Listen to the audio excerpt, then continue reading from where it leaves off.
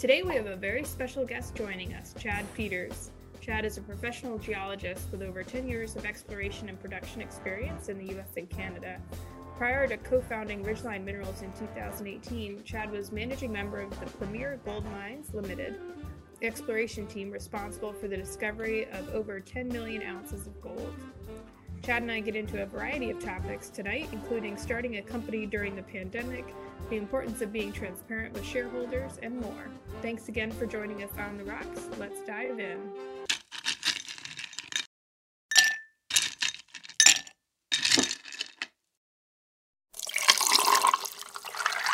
So Chad, thanks for joining me tonight for On The Rocks. How are you doing today?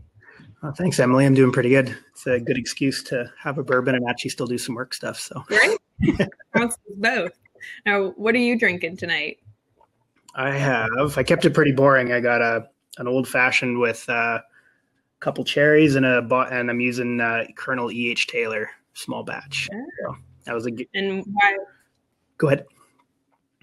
You picked that one. My wife did a very 2020 birthday present, turned 34 in November, and she got me a huge cocktail kit. So some awesome bourbon, some awesome small batch spiced rum too, and then all the fixings for making, all the fancy cocktails and stuff. So been putting it to good use. So at least you mix it with stuff. I just drink it literally on the rocks. It's been one of those years, right? Yeah, it has been one of those years. Depends on the day. If it's been a really tough one, it's usually just on the rocks. But yeah, good old doesn't hurt too. That's what. So tonight I'm drinking Noah's Mill, which my COO John actually gifted me for Christmas. But I picked it for two reasons. One, it's the highest proof on my bar, so I thought wrap up 2020. And number two, the Willet Distillery, I found it was interesting. They became well known because they actually helped save the bourbon industry in Kentucky. When the industry took a nosedive, they started doing things a little different. They didn't distill it themselves. They bought a lot of other bourbons from the area they're in Kentucky and barreled them and sold them. So it actually helped the rest of the industry make it out alive from an industry downturn. I thought that was appropriate because you guys at Ridgeline are doing such cool stuff and doing things quite differently than a lot of the rest of the industry. Wish we were making bourbon, but we're finding it gold too. So yeah, so 2020 has been an interesting year. So tell us a little bit about what you guys have been up to this year and how you're doing things differently given all the craziness. Yeah, no, it's been a pretty up and down year for sure. I mean, we started, I think this time last year I had 200,000 US in the bank. And so we were, felt like we were on the rocks, pun intended. And, we raised some money in the spring, had all these big grand plans to IPO in April and, we did our tech reports, everything.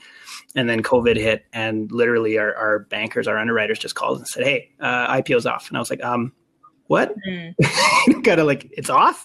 And they're like, does that happen? Yeah, COVID. Yeah, everything's, and this is literally like a 2-minute phone call. Like to them, it was like they had, I think, 10 other deals that they were working their way through, but they just called. And so it was a crazy year. The IPO got called off. Not that we'd been marketing it heavily, but we were right at I think we were going to launch it in like a week. And we ended up delaying it, which worked out okay because we ended up doing some good exploration work at our Salina project, showed some potential there. And so we IPO'd in August instead and raised $5 million right into a much better gold market as well. So we kind of got lucky with timing and stuff, but it's been a weird year. Like I bought a travel trailer for my crew just so they wouldn't have to stay in hotels, right? So instead of the normal thing in Nevada, right, usually you're an hour's drive from the nearest hotel, maybe an hour and a half to the project.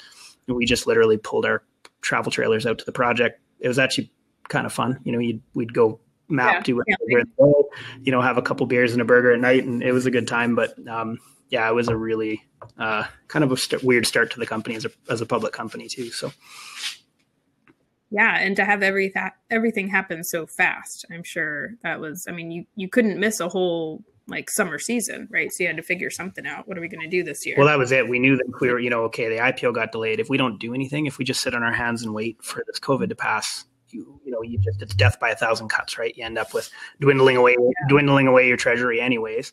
And so we decided we weren't going to we were going to be aggressive with our exploration heading into the IPO and stuff. And so that's how kind of some of the things we did. We got the drilling contract, which, that's been right from the founding of the company, our strategic contract. So that was a huge thing for, our equity or founding partner of the company owns a drilling company. So we were able to drill incredibly cheap, which kept our costs down during, we weren't sure if we were going to IPO or not. And then we did little things like tried to get creative. We approached the lab and said, well, what if we prepay you $75,000 upfront? In return, we want to get priority lab service until that $75,000 disappears. And just little things like that, because we kind of saw that bottleneck coming with everybody raised a bunch of money in July and August. And we thought, oh man, it's going to be brutal to get assays in the fall. So those are some of the things that we did to try to, I guess, make better odds, I guess, going into what is already pretty risky business, right? So.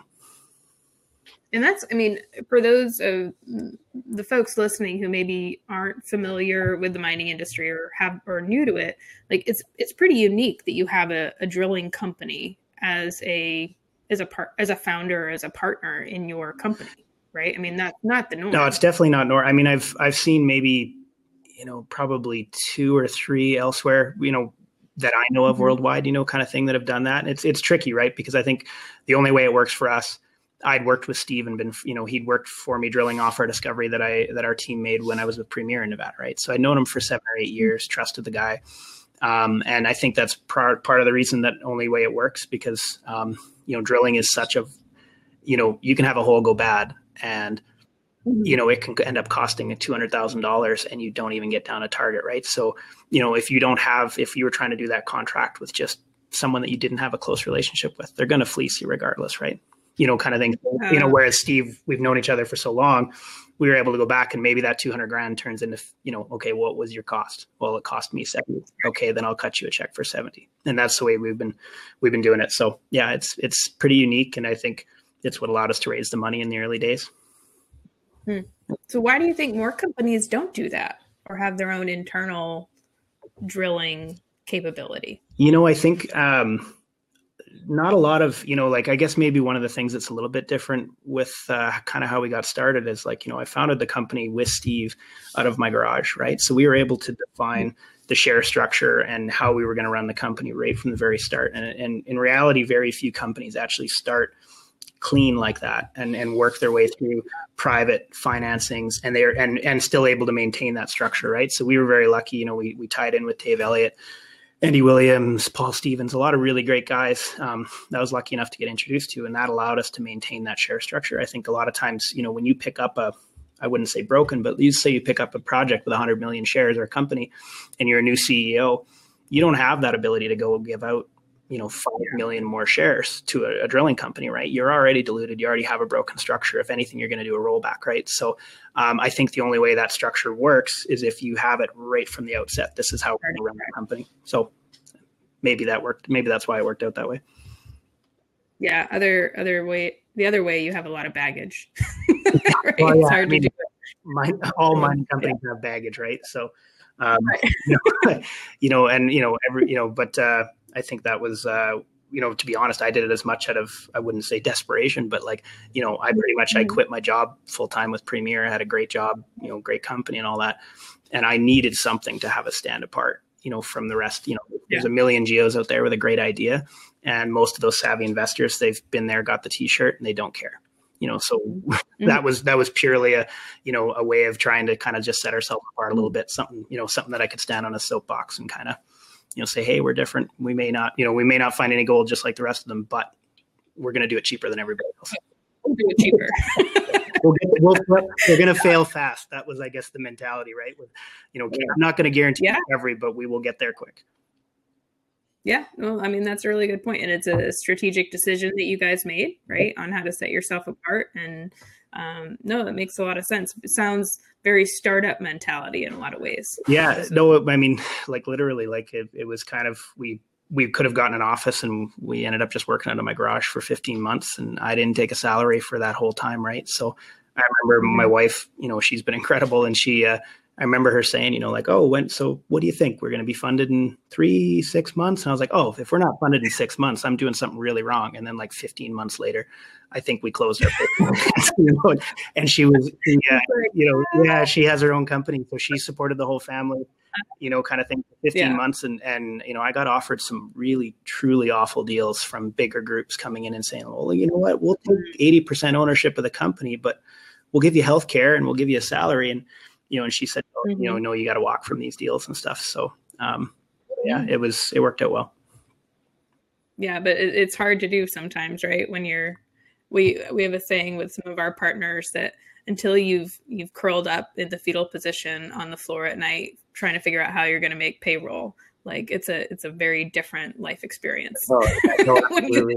I remember the turning, like the point where I pretty much packed it in was actually Roundup 2019.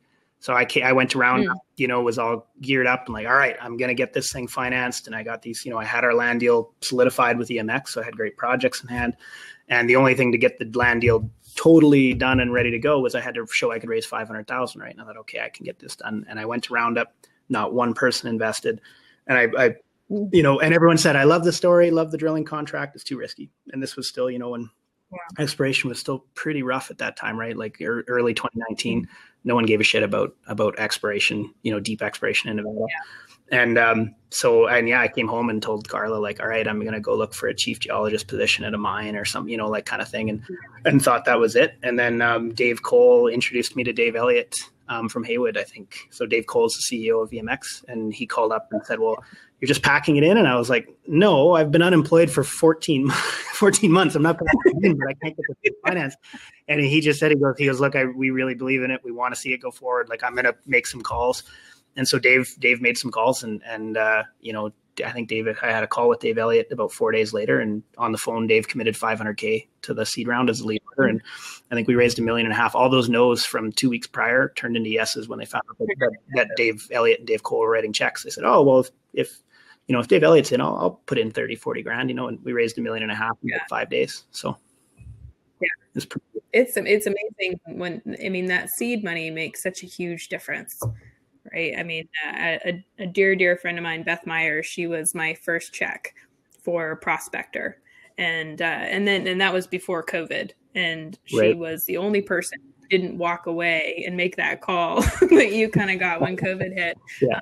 And then she stuck with me. And a few months later, we were acquired by Analog. And same thing, the Analog team had seen me build it from day one, knew the story, hugely supportive. I mean, it's that's where those relationships become so incredibly important, right? Whether you're entrepreneurial or in the regular part of the mining space. No, absolutely. I've being a geo, initially like coming into it, I was like, okay, people are going to see the projects and they're going to be interested, right? I very quickly realized, yes, the projects are an important part of it, but they're really investing, especially at the stage we were at. They're just investing in you, right? They're investing in an idea, and so.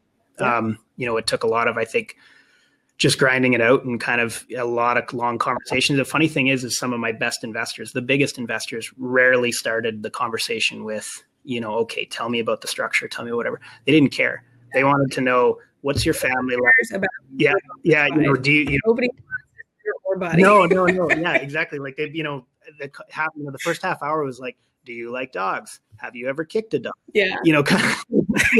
But like maybe not quite that deep. They don't invest in dog kickers. But they just literally just want to know, are you a decent person who's gonna, be spend their money reasonably, right? And that's kind of how we got started. And that's why we've really stuck with the structure of the company the way we have, is we're trying to, we've been offered financings, we've been offered, various, as a private company, kind of thing. And financing opportunities have come up, and we walked away because they weren't the right move for the shareholders, right? And so I own just over 8% of the company, kind of thing. And I've put 150 grand of my own money into the company. So between going without a salary and the cash we've put in, this is the biggest investment I've ever done in my life. Right. So at 34 years old. So, so I'm pretty motivated and I think a lot of the investors really like that, right? They know that, okay, this, if this doesn't work out for most of these guys, it's just another X on their spreadsheet. No big deal.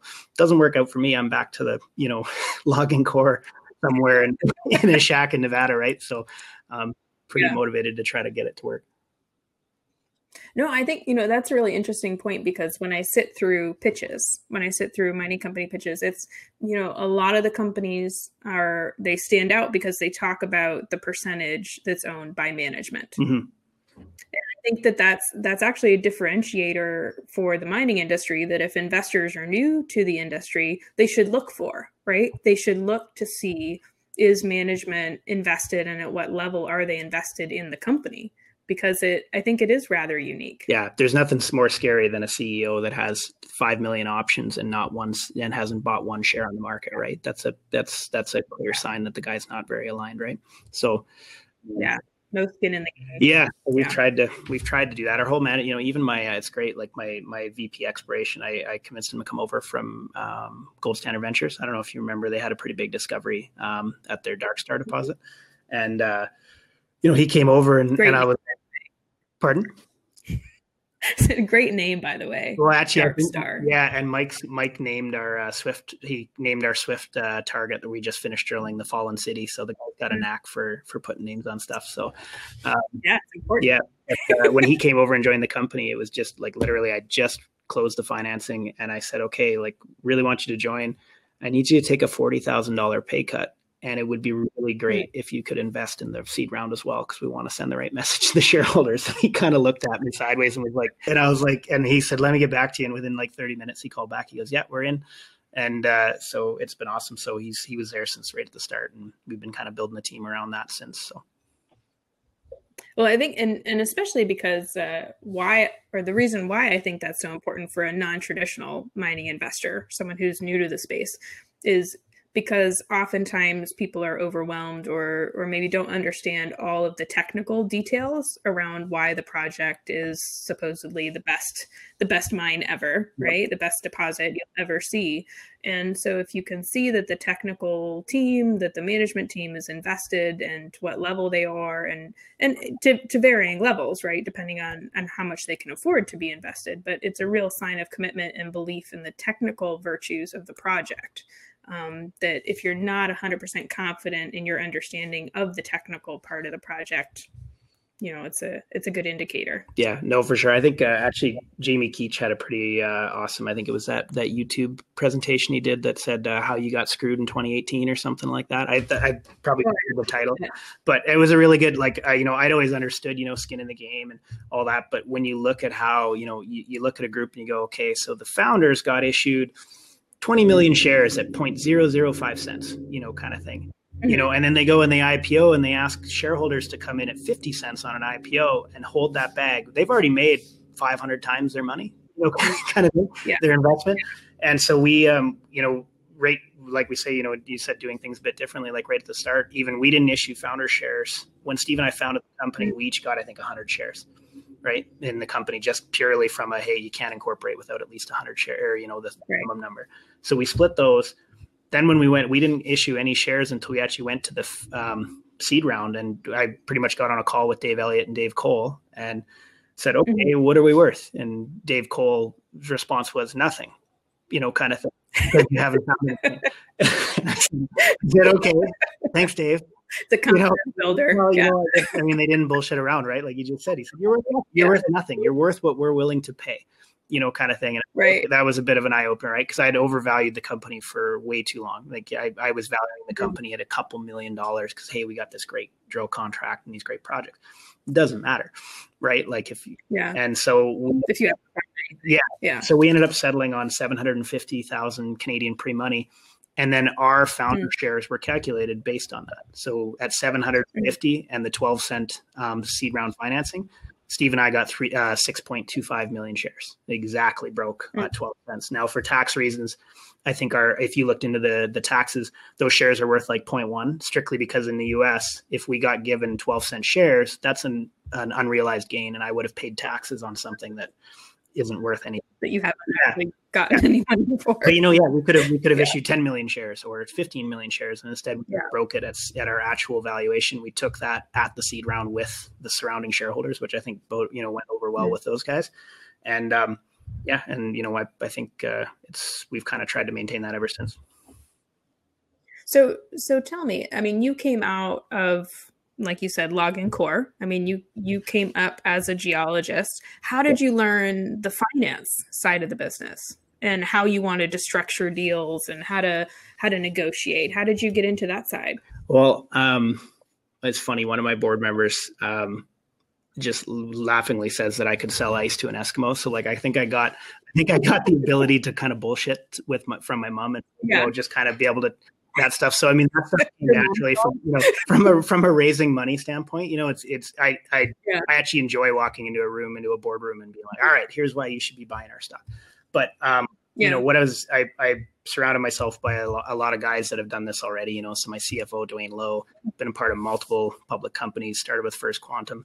My advisors board, those kind of folks, I specifically brought in, people that had done it multiple times already, and I just rely really heavily on them. So, I try to just mostly go on gut feel. I still am super green at all this. So, I try to focus on just doing what I think is best from a shareholder perspective. And then my board usually comes in and those guys, that close group will come in and just say, look, we get where you're trying to go with this, or, but you actually need to do it this way, or, but we're able to kind of find a middle ground usually of, I want to make sure that, because I think the worst statement that I hear is this is how it's always been done, especially in like the Vancouver mining, right? Like that's the most dangerous statement in Vancouver is this is how it's always done. So, I think we got offered a deal, where someone wanted to give us a $6 million financing, but would have had to restructure our entire second round, which was already half filled. Right. This guy comes in and says, hey, I'm going to give you a bunch of money, but I want you to reprice it. And I want a full warrant that's listed and, a whole bunch of demands and kind of thing. And, that would have brought a lot of money into the treasury, but it would have destroyed our cap structure. Right. So we knew it wasn't.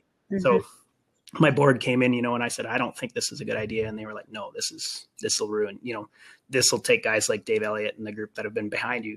They'll be out the door as soon as this thing's public if you do this kind of deal. So been able to rely on those guys, make sure that we're always trying to do the right thing anyways.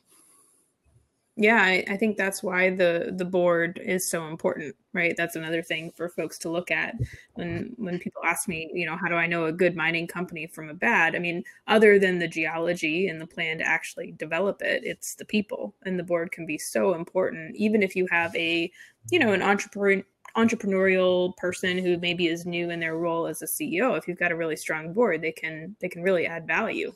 No, absolutely. And, I've the other thing I try to do is like, I worked for Ewan Downey for a decade, in the early days, I would call him probably more than he appreciated, and just, So I had a lot of people that were mentors to me or whatever over the years. And between our board and all these folks, I just kind of, in the early days, it was kind of decision by committee. It was like, and it worked out well.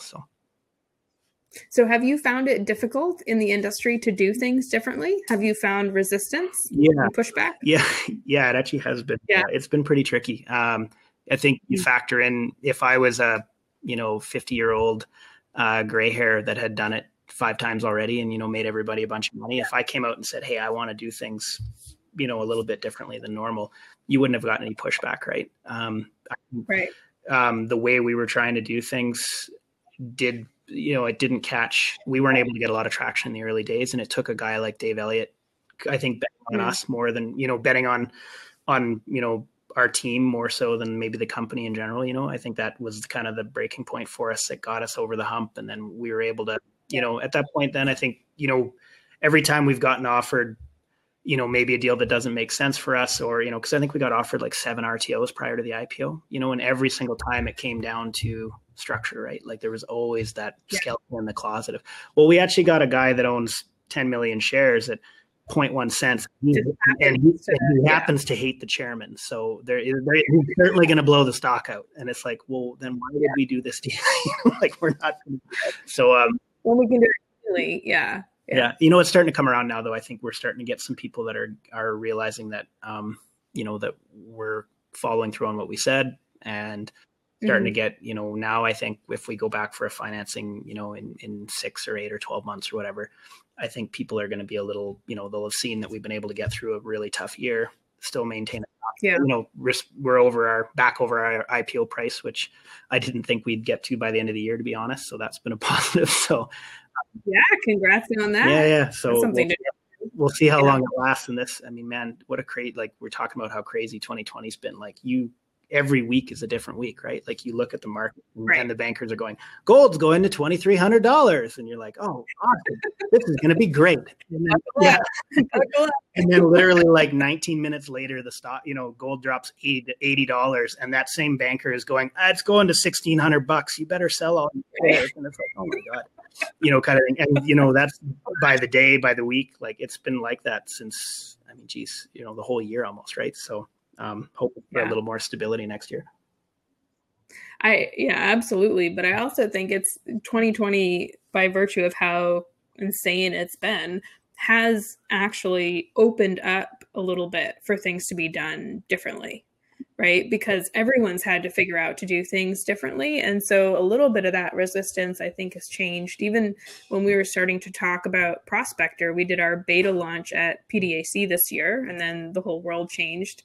And, people were actually interested because they now had to do due diligence and deal flow from home, right? They couldn't meet up with folks to meet in person or go out for cocktails or, do any of the things that they normally did. So they were looking for a new way to do things, which I think has been a long time coming in the industry in a lot of ways. There's a lot of things that we could be doing differently that the industry has been slow to adopt. We're certainly a long ways behind most industries. That's for sure. Like it just feels like even just having, women on mining boards, like how long has that taken to become a thing? And like we're actively looking. I'd love to add the right person to the board and all that kind of stuff, because I just think when you're only dealing with half the population's perspective, and look at the decisions that have been made by male dominant mining teams over the last 20 years.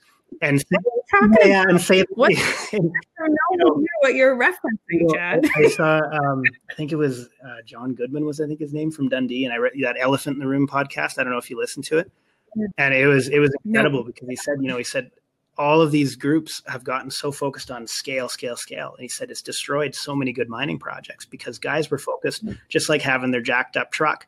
Well, we're going to have the biggest mine in Chile. And it's like, who cares? Instead of doing building it and phasing it out and scaling it out so that you continue to de-risk the project, you got and part of it is shareholder pressure too, right? Is, shareholders see projects getting huge, right? So, but it's just funny, I think the industry is changing for the better, and, we're trying to lead, at least from I'd like to think that we're, like you said, we're doing things differently. We're trying to, Moira Smith, for example, is a shareholder, longtime kind of mentor in Nevada and stuff too. And, I love how they're focused on the science, right? Like, and obviously it works. Like they've made a lot of significant discoveries in the Great Basin.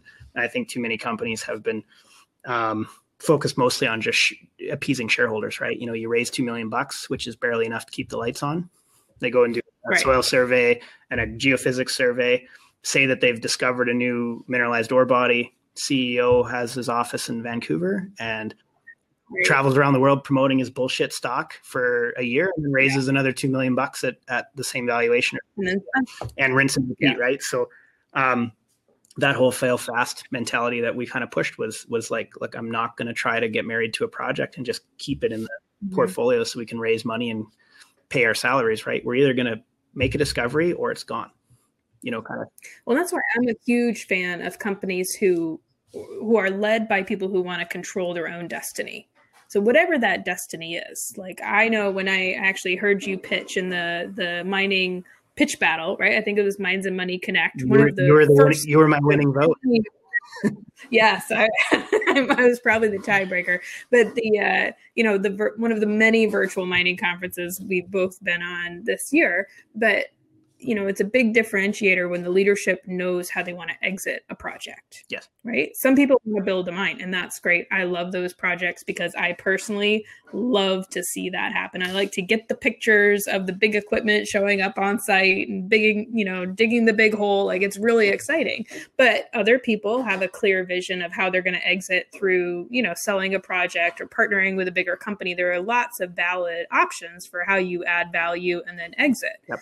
Right. But you've got to have that. It can't just be, like you said, I'm going to go raise another $2 million and then just keep going. Yeah, no. And we I think the big thing for us is like, I've been an underground production geo. I've done PEAs. I led the PEA for Premier's Cove project. Right. And I've done it it's great learning experience, kind of thing. I wouldn't change doing all that stuff, but man, I'm not that great at it.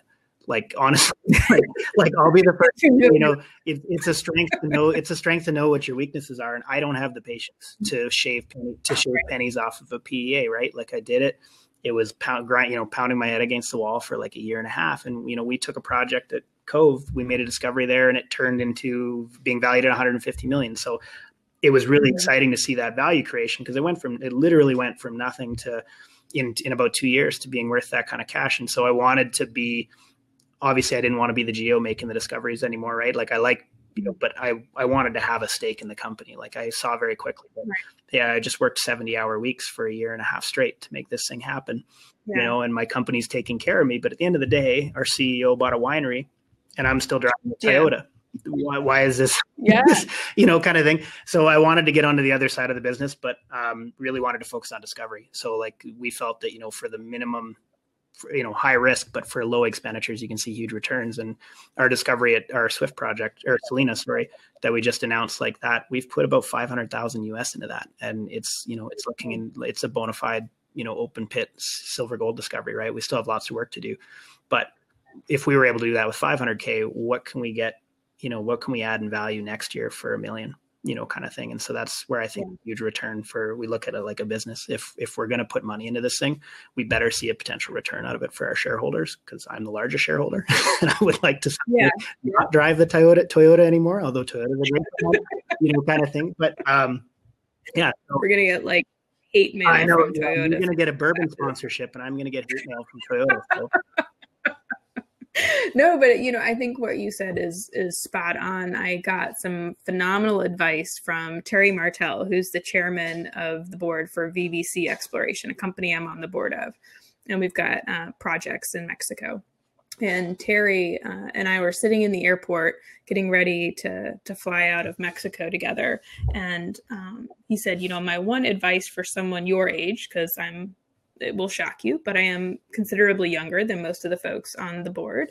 He said, is to find a way to have a money seat at the table earlier in your life. He said, that's what I wish I'd done, right? Because you can have the best idea, you can put together a great team, but the big difference is whether or not you can bring money to the table. And you can't do that if you don't kind of go out on that limb, right? And figure out how to have skin in the game. No, exactly. And it may not work out, right? Like, but at least you had the skin in the game. And then the people that I think the big thing that I'm realizing, is not every exploration project's going to work out. Not every company's going to work out. Like it's just, it's just pure statistics, right? Like very few of these things actually turn into massive successes. But I think when you align yourself with the right people, you show that you're willing to put your skin in the game and take that risk, whether it works out or not. A lot of times those same group will call you back up and say, that didn't work out, but I love working with you. So let's spin out this, or let's take the shell of what used to be your company. I'm not saying that's what has happened to us, but, you take that, it's funny. Like I actually talked to one guy and he said, he mentioned a company. He said, and I said, yeah, they went, that's been a huge success. He said, that was 2 broken shells before it became what it is. He said, it's the same core shareholders, but they gave it a try the first one. It didn't work out. No one got pissed off. They just retooled the company, refinanced it, moved on. And it was the third time everybody made their money on it, kind of thing. Yeah. So I think you're right. Like getting in early. I didn't want to be, I'd seen buddies of mine that were in their 50s and just getting started into what I am doing now with Ridgeline. And they had all of the key, they could have done it in their 30s or 40s, but they had kids and they had, a lot of commitments and stuff. And so luckily, I think really the only reason I was able to do it is my wife is very entrepreneurial herself. So like I went to her and she was like, you know what, you're not happy where you are. And I loved working for Premier, like to be fair, but I was kind of felt in the rut, right? I was now we were a development company that was, I like I said, I was literally shaving pennies off of tons and supposed to get excited about it. And I just couldn't do it. So, she's like, you're not happy. What should we do? And she actually was the one who kind of spurred me we kind of did a little chart and she was like the pros and cons of actually like, what's the negatives of staying here and just riding it out and making a great salary versus coming home every night and just being totally burnt out. Right. And I guess I'm a different kind of burnt out right now, but at least I'm happy and running my own thing. At least you know your own reasons for being burnt out, right? What I find is similarly, I am only able to do what I do because of the support of my husband. Like Mark is 110% behind me and doubles down whenever I need it and is always pushing me, partly because he wants to have a really big boat one day, right? He's like, we're not going to get the boat I want if we don't get one out of the park, but also because he knows it's what makes me happy, right? To take chances and watch our whole team like deliver stuff that we literally kind of come up with out of nowhere, right? That's the cool part, is to see something go from nothing to a real project, a real team. But it does. You gotta, I always say, being an entrepreneur of any kind is like jumping off a cliff and knitting your parachute on the way down. Yeah, no, that's a great analogy. Because like I wasn't gonna quit my job at Premier, right? And because I was like, okay, I can do both of these, and then what became one of my board members, I told him, he said, you know what? He said, it's disingenuous. You're not doing a service to Premier, and to you and the guys that mentored you and gave you the opportunity to be where you're at right now. You're not really being very genuine to them if you're on the side sourcing projects in the same state you're working. And I was like, no, you're absolutely right. So it came to a point where I just quit Premier completely and started it. And, that was, like you said, that was jumping off the cliff. Cause like I had, literally sold all my equity I'd built in the company over 10 years, which wasn't as much as I would have liked, but it kept the lights on for a while, at the very least. But yeah, no, it's, but I think it does force you also to, when you look at, I think a lot of people realized when they see that you've done that, you haven't, you didn't take the easy route, in our case, quit the job, kind of thing. And I think they gave them that confidence of like, well, this guy's absolutely screwed if it doesn't work out. So, like he is in a tough spot. Will kill him if he doesn't figure this out. Yeah. Worst case scenario, if it doesn't work out, I'll take his Toyota. So. Exactly. There's always the Toyota. Yeah. Those things have great resale value. But those have also been the times where, just speaking for myself, that sounds like for you too, where you come up with the creative ideas. When you really think like, oh my gosh, I've got to really figure out how to make this work. I'm guessing those were the moments where you came up with the idea to partner with your drilling partner to make the offer to the assay lab, which again has saved you guys a huge amount of time this year, because for folks that don't know, the labs are backed up by 6 to 8 weeks right now? Yeah, the worst I've heard was almost 4 months. But yeah, the average is 6 to 8 weeks, and people are paying a fair penny for it as well. I think it was funny because we went to this lab, and I've known the guys for years. They're a great group, and not only I said I want priority service, and I'd like a 5% discount to what I'm paying right now, and nice. And they were like, well, shit, compared to taking out a loan for cash flow, this is the best. So it worked out really well for both groups, right? Like they got the cash flow they needed because they were expanding like crazy. Their lab was they were having trouble meeting deadlines because they couldn't hire enough people. So it worked out. We kind of timed it perfectly. And, I think it was kind of, you're right. Like we were kind of in a point. I initially did not think like, oh, I'm obviously going to go give these guys money and stuff. I was just freaking out because I knew that I had a newly public company with no pending news flow, because I had, the drilling took longer than we anticipated. And I was like, oh man, if we don't get results till, the first set of results till January, my stock's going to go to 10 cents. Yeah. And, and then all these great people who've invested in us are going to be heading for the hills. And so out of necessity, it kind of was like, okay, well, what can we do to entice these guys to put it on the list? And it worked out really well. I was going to spend the money anyways, it was happening regardless. I just front end loaded it a bit. Now, and on the drilling side, you guys, again, for folks that maybe are not familiar with your company, you are drilling really deep. Yes. Right. I mean, that's something that's also very different about what you're doing from maybe others that they're looking at. Yeah. No. And are you new technology to do that, or how are you setting yourself apart on that side?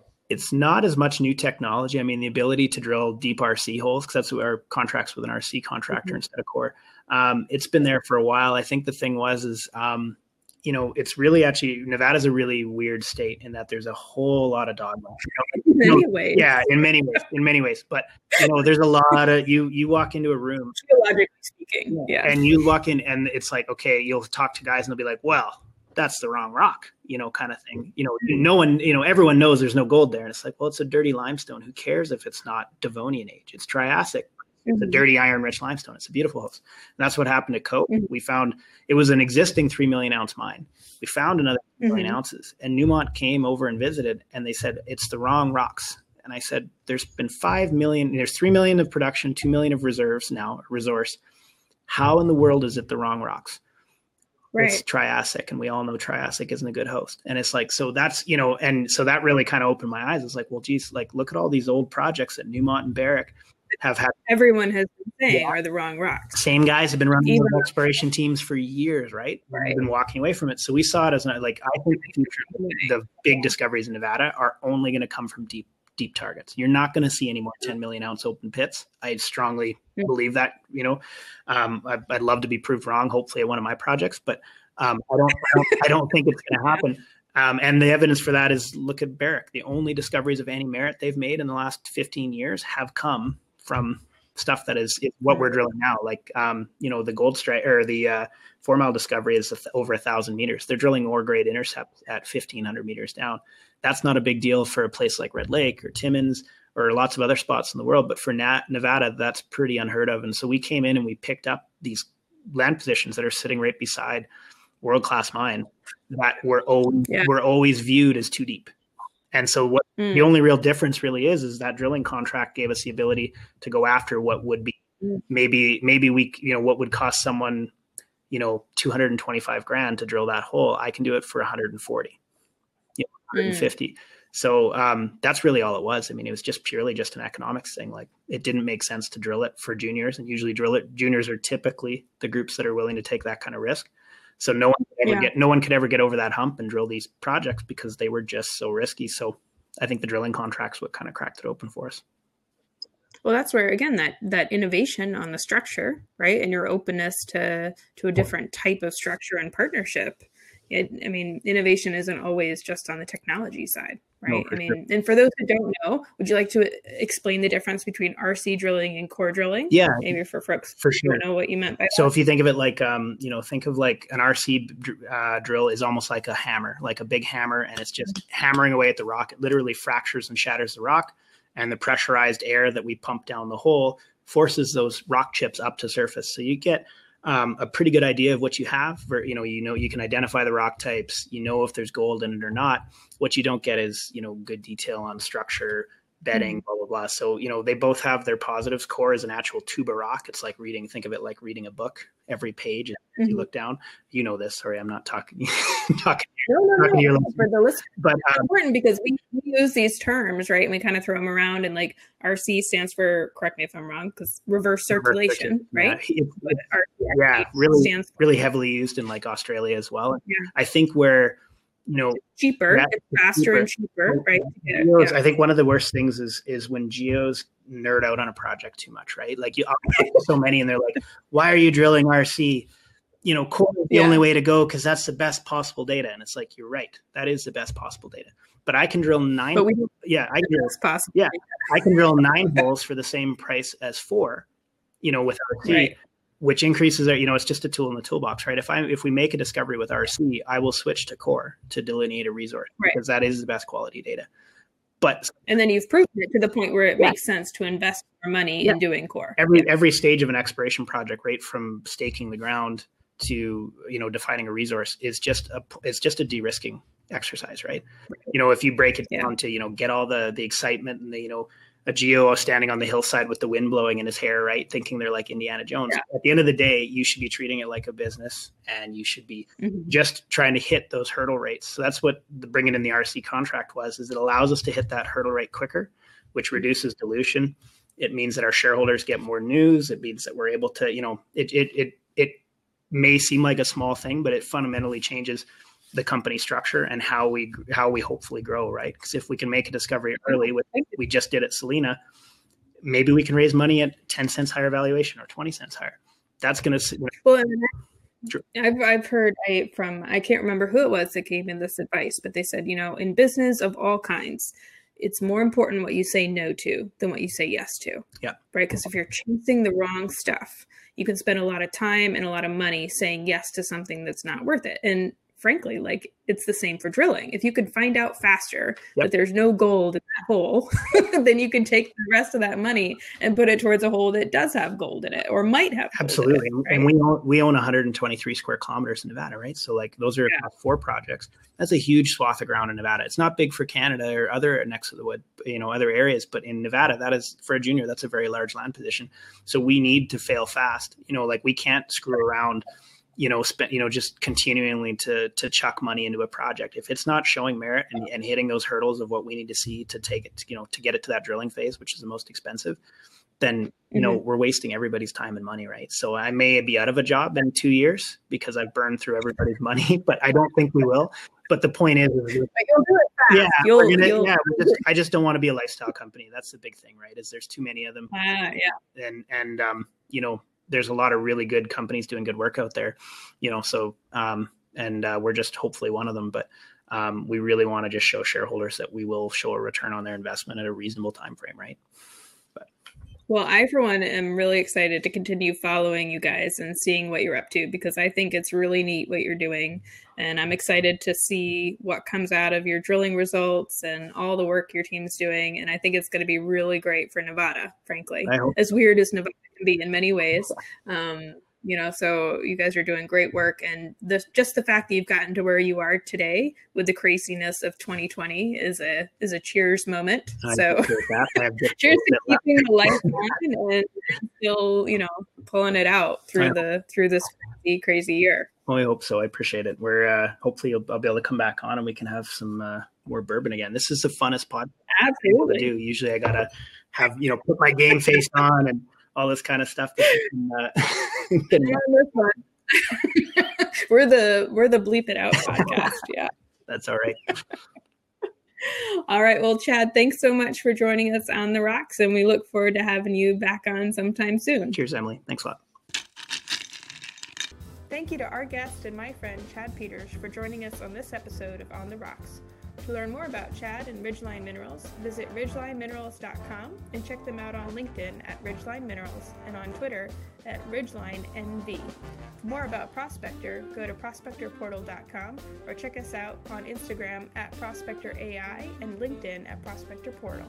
Thanks for joining us on The Rocks. Until next time, keep your glasses full and your ice cold. Cheers!